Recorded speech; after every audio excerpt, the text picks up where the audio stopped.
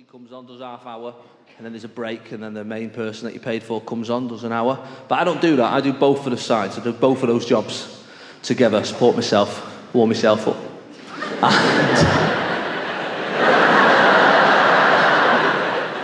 I'll get rid of that in the edit, don't worry about it.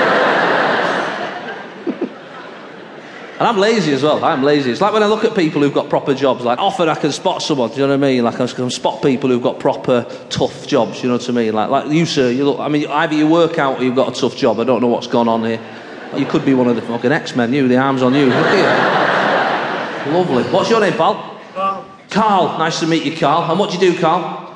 Manage a gym. You manage a gym. I just could tell, look at that. I'm like Darren Brown some nights. And then you 2 seats along there, sir, what's your name? Lee. Lee. And you haven't got a manly job, have you, Lee? What do you do for a living? Florist. You're a florist. I'm on fire! I'm on fire tonight! There's some people shitting themselves about now that... A florist. Is that true, Lee, or did you say that for a laugh? No, just said it for a laugh. You said it for a laugh. God bless you. God bless you. Well, it was funny, and that's where we'll end it on the tape. And only we will know that that was Lee being funny. That's why I filmed it in Liverpool. There's a lot of similarities, you know, with Liverpool and Manchester. Like I said, we both have our fair share of scallies, don't we? And the rest of the country sometimes don't know what we mean by scallies. In the south, they call them chavs. In Scotland, they call them neds. In the northeast, they call them chavas.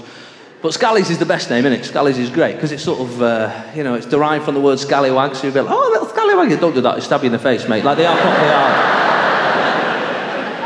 Have you all started wearing tracky bottoms and proper shoes yet? This is like a new look in Manchester. Tracky bottoms and proper black shoes. It's really weird. They've got rid of trainers. They're wearing proper shoes with the trackies now.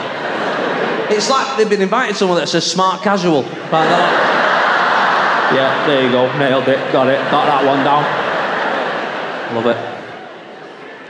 The Mancunian accent's a great one as well. The Mancunian accent, like, sometimes it sounds, when it's a really strong Mancunian accent, sometimes it's so strong it sounds like it's hurting to get out of their face. Like, probably like, nah. It's like some out of Walking Dead. I love it when a scally gets a proper job.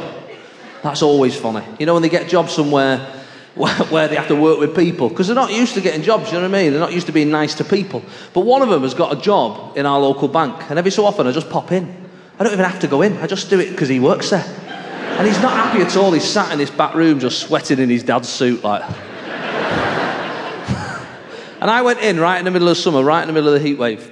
And I've gone in and he's sat there and he's struggling with phrases he's never used before. You know, it's like, all right, Mr. Manford, good morning. He's never said it.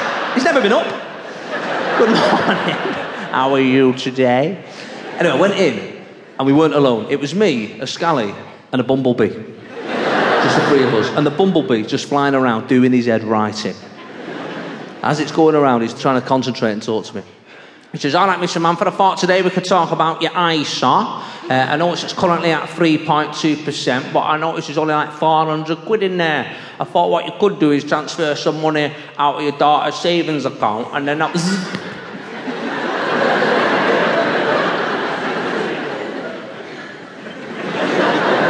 and then maybe, like, at the end of the calendar year...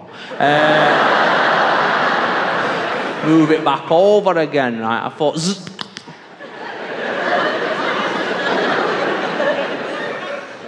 Now this went on for about 20 minutes, right?